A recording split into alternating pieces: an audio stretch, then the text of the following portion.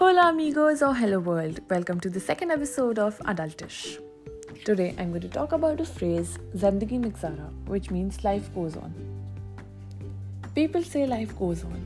I've always believed that things we go through right now will be a story to tell someday. Things that make me cry right now will be a joke at a point of time. Well, every incident gives us a lesson, but what we forget is that it changes us for the best or the worst. Being a teenager is hard because this is the time we find ourselves. At this point, I don't even know what I want or who I want to be. This is the peak point of my life. This is a period when you form yourself, your career, your personality, everything. This is the time where I don't know if I should act like an adult or a child. This is a period I have to take so many important decisions of my life. But what if one wrong decision changes everything?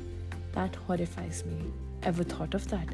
Well, again, all I would say is life goes on. See you in the next episode.